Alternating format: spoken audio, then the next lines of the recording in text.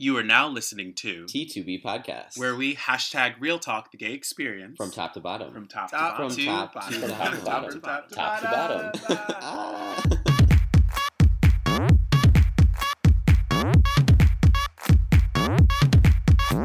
So this week, we have someone that is very near and dear to my heart, a special friend of mine by the name of Taylor. Hi, Taylor. Hello. What is so significant and special about our relationship is that I first met Taylor as Kayleese. And so by process of elimination, you can guess that this week's episode is about being trans or becoming trans. No, just being trans. Yeah, it's kind of like, it's not so much that I'm like changing me, just being a better version and a more authentic version. So it's just me being this person now. Okay, what is trans? Like for someone who's never known or thought or seen something like this, if the word trans, what does that mean to you?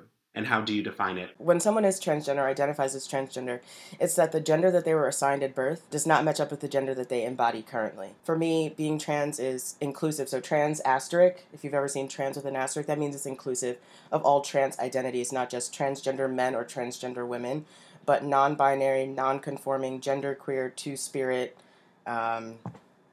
agender, all of those things are trans asterisk, so that's all underneath this trans umbrella. Trans is a way for me to be as authentic as I can, for me to present as authentic as I can. Finding ways so that others see me for who I am and not this label that we're all constantly being put into. I think that for at least for myself, and I know for some of my trans friends, just this identity alone is a piece of freedom. It's something that we have control over, and something that we're taking steps to show our authentic selves and the alignment between body and mind and sometimes spirit or soul or however folks wish to describe it. But for me, it's just the act of me being a complete person. How do you guys know each other? We had done this youth leadership program called Anytown in New Jersey. And when I first met you, you were Kayleese. And so yes. Between Kayleese and Taylor, where did Kayleese meet Taylor? September 16th, 1986. That's when I met myself. I think, to be honest, if I'm looking back at my life now, I can see a lot of instances where there were little bits of genderqueer me, like trying to pop through. In my everyday life, I usually just go by K or K Taylor. That's how most people know me, because that's how they usually find me on social media. Okay. I stopped going by Kayleese, and it's not even that I've stopped going by my birth name. It really just depends on the situation. Like those closest to me, obviously, like Stefan, can call me Taylor, and like it's totally okay. Versus like people that I meet on the street, I will only introduce myself as K, because it's a little bit impersonal. But like once they get to know me, then I would divulge more about my identity and about what I like to be called and my preferred pronouns and stuff like that. But I would say that when I was in college, right? So we're talking about like 2006, maybe 2007. So almost 10 years ago, having had a conversation with a friend about like, I don't really know if like being a woman is for me. This coming from someone who, I was at an all women's college, and it just was one day where I just was like, you know what does trans mean? I mean, and I was a women's studies major, so we were very versed in the things that were available to us at the time. And I don't think that the idea of transgender identities was a thing that we talked about, but it wasn't something that we ignored either. And I remember feeling like there were times where I was like, this is not me. And given the opportunity, I applied for a job, and on the job application, one of the options was gender nonconforming. And the moment I saw it, I checked it off, and it wasn't until afterwards I realized how easy that had been for me. How easy it was for me to be like, wow, I didn't have to hit woman. I could hit non-conforming and still feel like myself. And it led to all of these moments where, similarly to when I had come out as queer, thinking that like, oh my gosh, all these moments from my childhood where I was like, oh my God, I was really gay back then. Like really, really gay. Same thing happened to me where I looked at myself and I looked at experiences that I'd had as a kid and realized that in some ways it was like shaping, like the disconnect that I'd always felt with my body, and the difficulty, like when Stefan and I, when we would do camp and we would talk about body image, why I was so uncomfortable, so uncomfortable talking about body image. And I'd always thought is because like I had always been heavier, and it wasn't until my 20s that I started like shedding massive amounts of weight, that I realized that it wasn't my weight that made me uncomfortable. It was the gender expression and the gender presentation that I had in public that made me uncomfortable. It had been the years of being this person that I just felt like I was supposed to be, not someone who I authentically was. And it just kind of all started clicking to me. And I went into a therapy session with my current therapist, and the first day she asked me the question, I was like, listen, so I have some ideas about why I'm here, and this is what's been happening, and where do we go from here? That's really all it was me recognizing that if I didn't acknowledge those parts of myself, and if I wasn't honest about those parts of myself, that I was not going to survive. So it was, for me, in ways, I would say life or death, yeah. Life or death, how? Because I was drowning. I don't even think that the people around me knew that I was drowning. The only person who maybe would have seen it was my girlfriend. I was very unhappy, and I was so confused, and not to be confused as to say that all of this is a confusion, like folks who come out the woodwork and are like, oh my God, being trans is a phase, and you're just confused, and you just haven't had the right whatever. No, I meant, like, for me personally, I was confused about the feelings that I was feeling. It was very conflicting and very suffocating, not having anyone to talk to about it. I absolutely had to find a way to face it and to just look it head on and say, who are you really? And when did this happen for you? This moment you're talking about right now? Over a year ago. Okay. Probably like March or April of 2015, because the following May, I started therapy, and I've been in therapy ever since. Okay. And so before, did you identify as a lesbian? No, I just identified as being queer. I'd always been queer. Okay.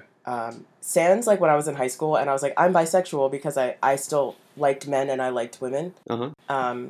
My queer identity developed when I was in college, right? When I took a queer studies course, and I had been in the Women's Center for like a year or so, and I realized, I was like, oh my gosh, other Black people who are not necessarily fitting into these boxes of what it means to be gay or what it means to be straight. And that's when I realized, I was like, oh, so my queerness doesn't just include, who I'm sexually attracted to. It includes my political views. It includes my gender expression. It includes my feminism and my womanism. It included all of those things. So how long have you and your girlfriend been together? We'll be celebrating our 10-year anniversary in January. Wow. Yes, Stefan knows it's been a saga. It's been a long journey with some breakups and some other partners in between. The universe has always led us back to one another. Okay. Through good and bad. So, she would have been the person who picked up on what was going on in my life and supported me through it. If I take on the role of your girlfriend, is she queer? Is she a lesbian? Like, what does she identify as? Or like, what does your relationship look like? Well, we identify as a queer couple. She identifies primarily as bisexual, and I identify primarily as queer. Mm-hmm. But when people look at us, for lack of better words, they see two queer women together. I know that there will come a time where that won't be the case. And then we will look like a heterosexual couple. So there are times where I talk about specifically losing my visibility in the queer community. It's been such a huge part of my life for so long. I couldn't imagine not being a part of it. But we're just a queer couple. We're just two folks who love each other. But how do you lose your visibility in the queer community? If I'm on testosterone for however long I decide to do it, and people will read me as male, they'll read me as male, and they'll read her as female, and if they see us holding hands, they will likely read us as a straight couple. So you're saying, like, first impression? Yeah. Okay. Right now, first impressions were probably just two women. Being on hormone replacement therapy is a long process. For many people, it's a lifelong process. I know folks who go on hormones, whether they're, femme, or like more feminine or more masculine, whatever hormone they're on. Sometimes they go in for 2 or 3 years and then they stop, or they taper off for a little bit and then they go back on.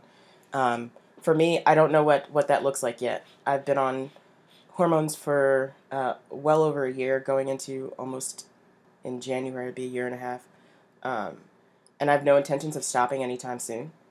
But we're just, it gives me the anxiety when I think people look at us as a straight couple, but it also gives me dysphoria when people look at us as two women together. It's very complex. Are you planning on going through the full transition? Well, there is no full transition for any one person. But my intention is to have top surgery. That's the forefront of my mind for 2017. Mm-hmm. I have a doctor lined up, and insurance is a thing because it's almost a $10,000 surgery. Wow. I've been to Thailand, and just the katoi, what is better known in American sort of, I'm using air quotes as ladyboys. The surgeries there are so advanced, and I actually, a gym teacher of mine who ended up adopting one of her students actually brought what it was her and now him to Thailand. I mean, because if you think of just American insurance and how expensive it is and how this is seen as you're electing to do something versus it being something that is actually a part of you and that should be treated as important as, going to get a vaccine. Have you ever thought of something like that? Because $10,000 could bring you to Thailand, back from Thailand, and have the surgery. Yes. I've never really considered it so much as the surgeon that I'm working with is trying to work with my insurance company, Okay. So that it is deemed medically necessary. That I would have to be diagnosed with gender dysphoria, that I've been living as a perceived gender, like living as male for X amount of time. So some insurance companies require 1 year of being on hormones and living as the gender that you most identify with. So I've met all of those requirements. It's just a matter of time and process. It's not an impossible goal for me. And a huge part of why I'm staying here is because my mother has agreed to both come with me to the surgery and to also take care of me for the weeks following. And she won't go to Thailand. So, but yeah, so that's also a part of the process of the surgery or surgeries plural that I want to have moving forward, which is that I need to have that support to be able to be with me in the moment. And my mom had like the moment that I came out to her, she was like, well, whatever you need to do, let's do that. And so you've had support from your family. Yeah, those that do know have been very supportive. Okay. I have a younger sister. She knows. She's very supportive. My parents are supportive. That's awesome. And some of my cousins who know. In your conversation with Mom, did she know? No, she did not. She didn't have any idea. She burst into tears when I told her. And it wasn't a bad burst into tears. It was perhaps, and I had written to her at Christmas that I'd wanted our relationship to get better. In a Christmas card, like a very detailed note about wanting the new year to be something that I was working on having a better relationship with her. Because our relationship had already been good, Mm-hmm. but from the moment that I came to this conclusion that I needed to be in therapy and like all of those things leading up to that point and my distance, the distance I created with people, she could probably feel that. So when I finally did tell her, I almost backed out of it. I almost wasn't going to tell her, but then I had to tell her. She could feel that I had something to tell her. And so from the first thing that she said to me was, did I do something wrong? And I said, no, you didn't do anything wrong. This is a personal thing. This isn't apparent. You did something wrong. If anything, my mom created the space for me because she had always been open and honest, and I'd always been open and honest about being gay. And she'd always accepted me and accepted every person that I brought home. My friends could come over and hang out. She was always very open and supportive and loving of my gay identity. I had no reason to think that she wouldn't be supportive of this. It didn't make me any less hesitant or any less afraid. But I was just prepared to know that she would not, she wasn't going to cut ties with me. She's shown up in ways that I feel like every parent should. Even in regards to pronouns, like when she introduces me as her number one, because I'm the oldest, right? So I'm number one, and then she allows me the space to introduce myself. And I remember the first time she did it, she looked at me and she goes, "I've been practicing," and I almost burst into tears because that shows like that care and concern that I feel like that all people need from their parents or from their guardians and their necessary support systems. So It's beautiful. So really quickly, before we started this interview, I was talking to a mutual friend of ours named Phil, and I was like, "Hey, I'm actually about to do this interview with Taylor for the podcast," and he had said, "Say hello to them for me." So I know vaguely know that there's, as you said, pronouns. Like how does that work? You know what I mean? Like, would you rather be called he? Would you rather be called they or them? Or like, can you sort of walk us through that? sure. For the majority of the folks who I introduce myself to, I use gender neutral pronouns, they, them. Um, for folks closest to me, like my girlfriend and my other trans friends, they use male pronouns for me. And the folks who I'm not out to still use female pronouns for me. I'm about to shut that down though, because I was in a situation recently. Where my main focus, as far as, because I'm looking at your questions for me, so what was your day-to-day process like? But I'm thinking about like long-term process of my queer trans identity, was that there were people that I did in order, right? So I told my mother first. That was first and foremost. Well, my girlfriend, who knew, so she knew. And then I told my mom, and then it was, I want to tell my sister. Then it was, okay, I have to tell my boss because I'm going to this camp, and there's things I have to get done, and I don't want people to misgender me. And so there was a long line. The thing that I've been holding off on the most was telling my grandparents. Not really sure still how to approach this subject, and neither of them have seen me in the last 6 months. So the process of me just kind of coming out has been a little bit slower, and finding the way to best reach my grandparents, because they're so important to me, and how I want to come out to my family, right? So I casually came out with my pronouns in a Facebook post, like I just oh, I'm genderqueer and I use gender neutral pronouns, and that's probably where Philip saw that, and that's probably why he does that. But just recently, Thanksgiving, I had opted to spend Thanksgiving with my girlfriend instead of us going to my parents, into my family's house, and a cousin of mine had been there interrogating another cousin, and I don't know why, that maybe they thought that that cousin wasn't going to turn around and tell me, because he knew we were very, very close, and so that kind of lit that fire one more time, which is like, okay, so I need to do this again.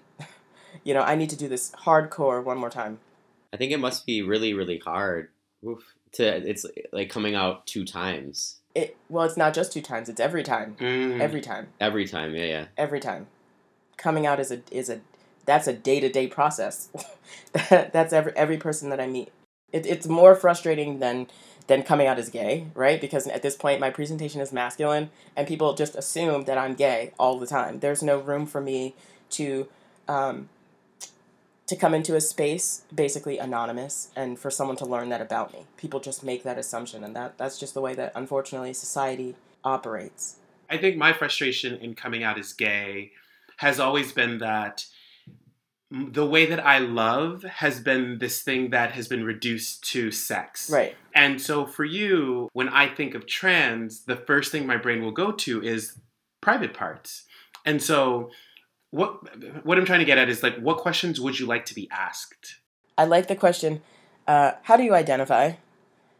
Because then that allows for a more, it's more open-ended, and I can pick and choose what I want to share with other people. As opposed to someone coming up and being like, hey, are you trans? I really hate that question. I really, really hate that question, because it's an assumption that they're making about me. Because if I'm not, then what kind of anxiety or what kind of pressure are you putting on me and how I present, just by asking that simple question? And I would never want to put anyone in that situation myself. So I always just ask them, oh, can I ask you, how do you identify? What are your preferred pronouns?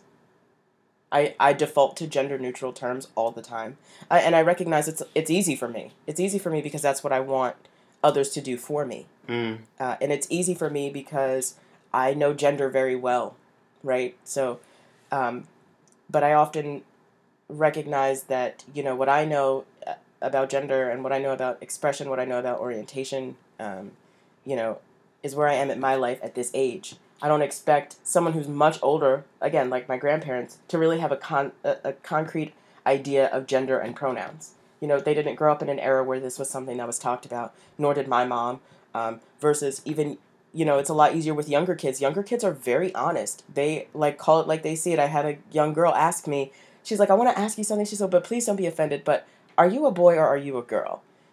And it was that level of innocence that I was able to answer her question, and I told her, I was like, I think some people want to ask me that question a lot and they don't ask me. So I'm glad that you asked me, and I'll tell you honestly, is that there are some days where I feel more like a boy than I feel like a girl. Mm-hmm. It's easy to explain it to kids. Adults, I feel like, don't really get that. They see gender and sex as the same thing, and they're not the same thing. Biological sex and gender are not the same thing. And I feel like exposure obviously helps a lot too. I feel like maybe now versus 5 years ago versus 10, 15 years ago, do you feel like it's getting easier to explain? Who are your heroes? My heroes? With what you're going through right now, who are the people that you look to? Who are the people that I look to? And they don't have to be celebrities. I mean, you could name celebrities. No, I'm thinking of my friends. I'm actually thinking of my friends. I have a friend named Lex. He's very near and dear to my heart. I turn to him all of the time. I have a friend named Tez. He's an amazing, honestly, one of my best friends, someone who I talk to almost daily. I have a friend named Dan, who I call Sleepy Daniel because he's always so tired. But he's someone who I've looked to for both compassion and understanding, and I actually got the information from my top surgeon from him. He had said, "Oh, this is the surgeon that I'm going to," and so when I went to the Philadelphia Trans Health Conference, I sat in on her workshop, and that's how I had the opportunity to meet her. So I would say those are definitely people that I look up to. You asked if it was easier now versus 10 years ago or 20 years ago or whatever. If I identified wholly as male, as a transgender male, then I think that it would be easier. But as someone who is non-binary, there is no representation of me anywhere, especially not as a person of color. And the trans community as a whole, to me, looks very white. White, cisgender passing, heterosexual, all the things I'm not. Okay. So the frustration and the irritation does not go away from me, particularly as a person of color, as someone who's non-binary, and still under that trans umbrella, because I, would have to, I'm trying to carve space for myself, because no one, unfortunately, not no one, I don't want to use like statements like that, but like, folks don't open their minds for non-binary folks. It's easier for people to accept lesbians and gay men, but it's a lot harder for them to accept bisexual people because they feel like that's right in the middle. You can only like one or the other. You can only be one or the other. You can only be male or female. There's no one in between. But I also recognize that that's a privilege that I have. I have knowledge and access to information and education that folks just don't have sometimes. Right. So the irritation doesn't go away from me. Right. You said a big turning point for you was your gender study course at college, right? Well, I was a women's studies major. I was comparative women's studies. Okay. But it was just in that space of learning about feminism and learning about just resistance and social movements, learning about Stonewall, learning about Marsha P. Johnson, like all of those things were moments where I kind of like click, click, click, click, click. Oh my gosh, this light bulb went off. Mm-hmm. I actually came out to a professor as queer in a paper. I felt like that's what I'm supposed to do. Like the opportunity presented itself to me, and I took it. But I would say going to an all-women's college 100% allowed me to confront issues that I never even realized that I had until I got there. Until I had been like a year in. I had been like a year and a half in, and I was like, oh my gosh, this is overwhelming. It was overwhelming. I remember having a conversation with a friend of mine feeling like my gender is not 100% what I thought it was, and I'm really just concerned because I'm at an all-women's college, and what do I do? And it was wonderful having a person to talk to about it, but also giving me that space to realize, like, okay, there at least is another Black queer person going through this right now, because up until that point, that was the only Black queer person who I'd ever met who also had a similar gender identity or questions about their gender that I also had. Do you feel safe? Do I feel safe? In what context? I think as someone who has known you for a very long time, and as someone who has gone through sometimes scary things as a gay person, and you know what I mean. I think the umbrella the umbrella term gay has been it's not around much longer. As far I think both all things have always been there, but as far as in the public eye and what has been accepted over time, and now we can see that there's a huge trans movement that's happening. You know, the new civil rights movement, and you know, the statistics that are out there are one, people of color being targeted, but then also trans people of color even more so. When you walk outside, do you feel safe? No. You're the first person to ask me that question. I want you to know that. The first person to ask me that question, and the answer to that question is no, I don't feel safe. And my follow up is what can we do? What can I do? Yeah, what can we all do? What can our audience do? People's passive aggressive state safety pins thing that came out post Donald Trump's election. In the beginning, and I saw and I read an article about, and Brexit and wearing safety pins, and I'm like, oh, that's an interesting way to show support to people. Until I thought about how many intersecting identities that I have that make me a target every day. I get called a nigger when I'm on the train. I get called a faggot when I walk down the street. People stare at me hardcore all the time, and it's not my job as someone who is being oppressed to look for an ally, right? I don't need to look for a safety pin that, for all intents and purposes, I'm in New York City. People wear safety pins all the time as part of like fashion accessories or whatever. That means nothing to me.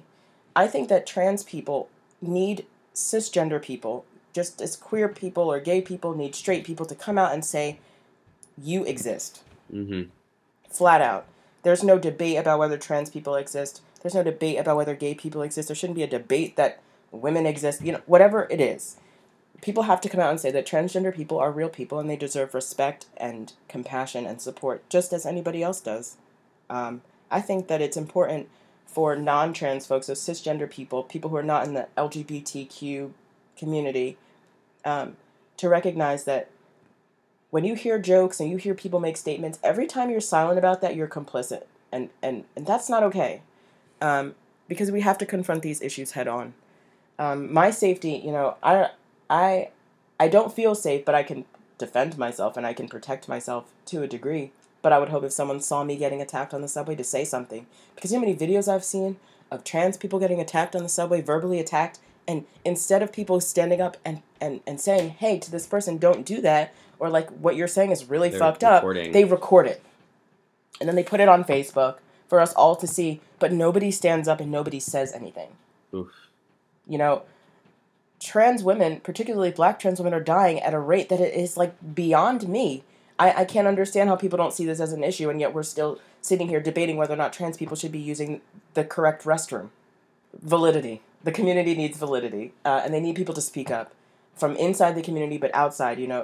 I believe when we talk about folks who are allies, I believe you can't just claim yourself to be an ally, because I could be like, oh, I'm an ally to any marginalized group, and then literally never show my face again and never show support, but still take on that name. No. Being an ally requires real work. And I think especially with social media, people do that a lot, no? Yeah, it's a lot easier to create a hashtag and to say, oh yeah, Mm-hmm. Or it's the hashtag is like I'll go with you or whatever, right? Which is like was what popped up after North Carolina's ban on like transgender folks using the correct restrooms. And I just thought to myself, like, that's so well and good for us to have a hashtag for, like, I'll go with you. Yes, I would go with a trans woman in a restroom. I would go with a trans man in a restroom or a genderqueer person or whoever. But at the end of the day, me peeing with them isn't necessarily going to protect them when they walk out of that restroom. What if my use of that hashtag just means, like, in theory, I support you, but in practice, I'm going to back away? Social media makes it really cool for it to seem like we're all doing something when in reality, all we're doing is nothing. So in everything that you've just said, as we sort of find a way to not wrap up this conversation right now, but continue the conversation outside of what we've just brought up to the audience, is what are the positive things that you're seeing out there? Are there any at the moment? I do think that there's positive. I think that it's wonderful that we've got young people coming up right now who feel 100% open to be and present however it is they wish to do, to wish to present or wish to be.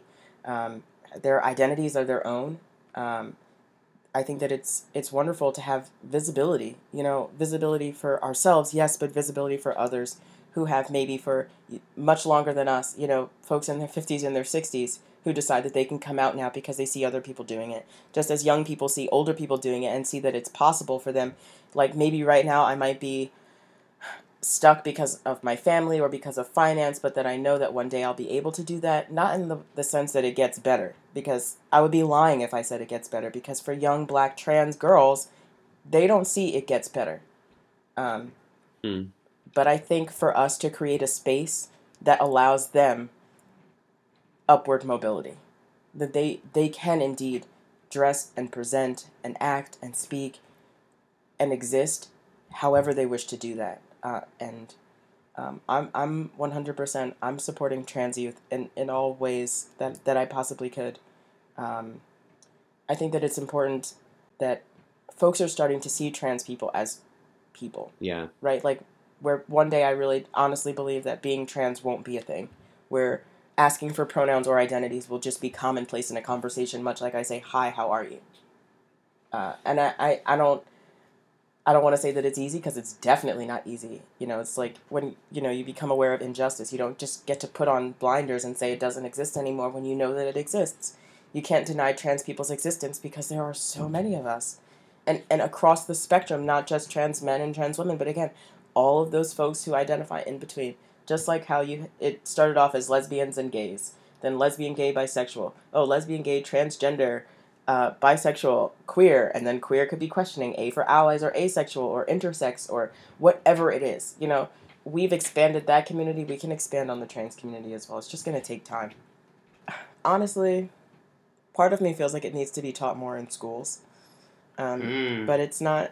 It's not something I think that, again, you got a lot of places not as progressive as living in New York City or living in Los Angeles, or even, And even there. Yeah, and even in these places, we recognize that not every school is teaching the exact same thing. But I think it's important for it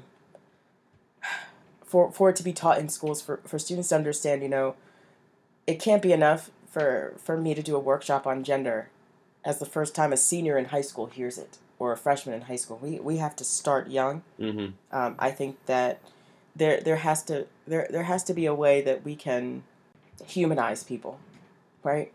Instead of it just being some lofty concept of what transgender means, putting faces to those terms, putting experiences and stories to those identities is what's really important to me.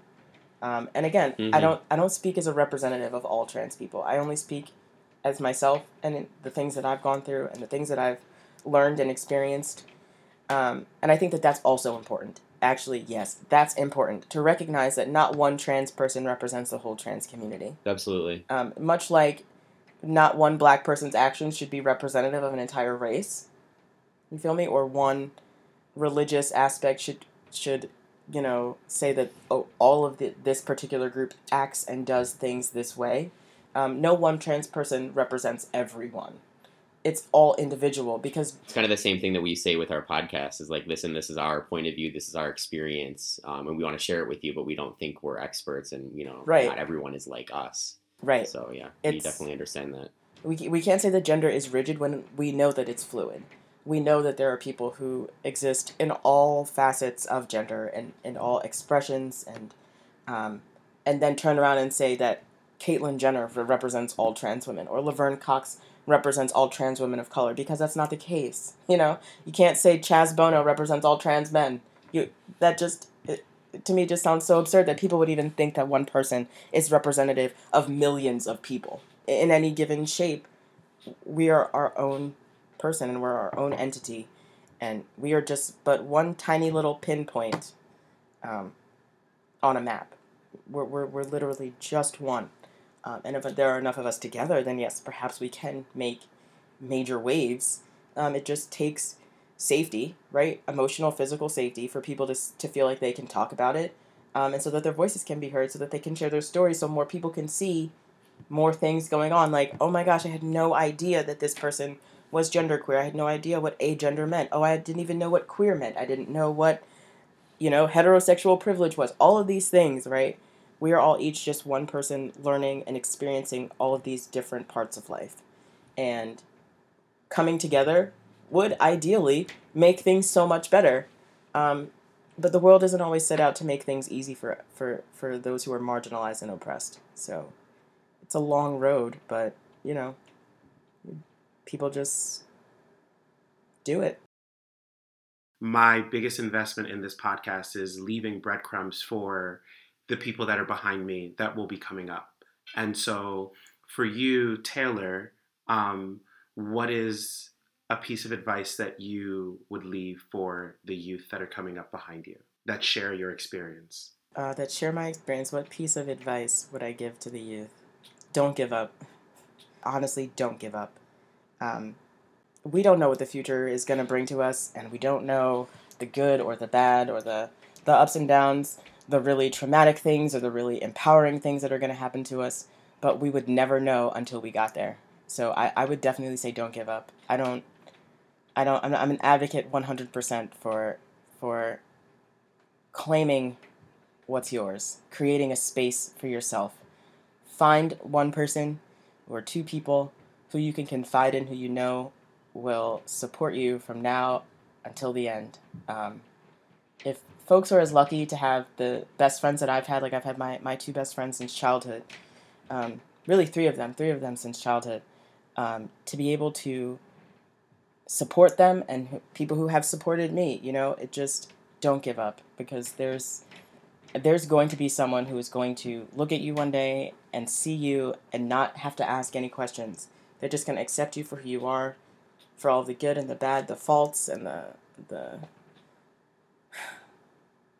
through the hard times and through Friendsgiving and holiday parties and spring break and summer vacation, and just every day, whether you're just sitting on the couch and we're watching Netflix, whether we're, having brunch or on the train, just sitting next to each other. Sometimes it's just having someone who will support you in the ways that you need support. Not just support you and say, oh my gosh, I'm here, and like that's it. But like someone who's actively invested in you.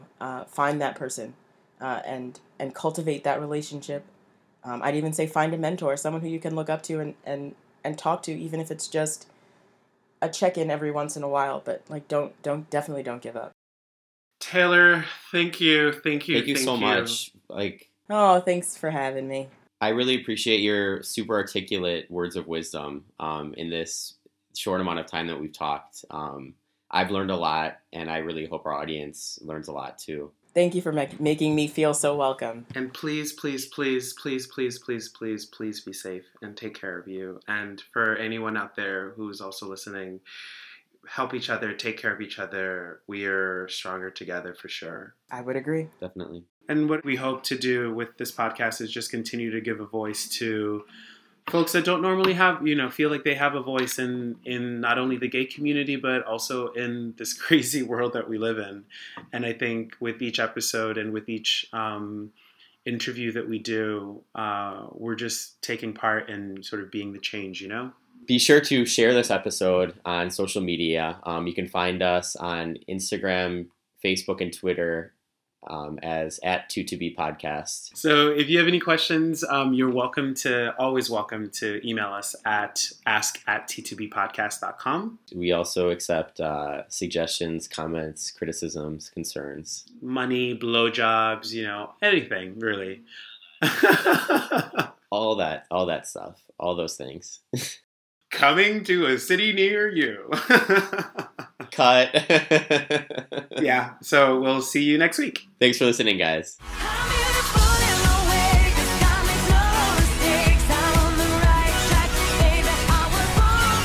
From top to bottom. Top to bottom.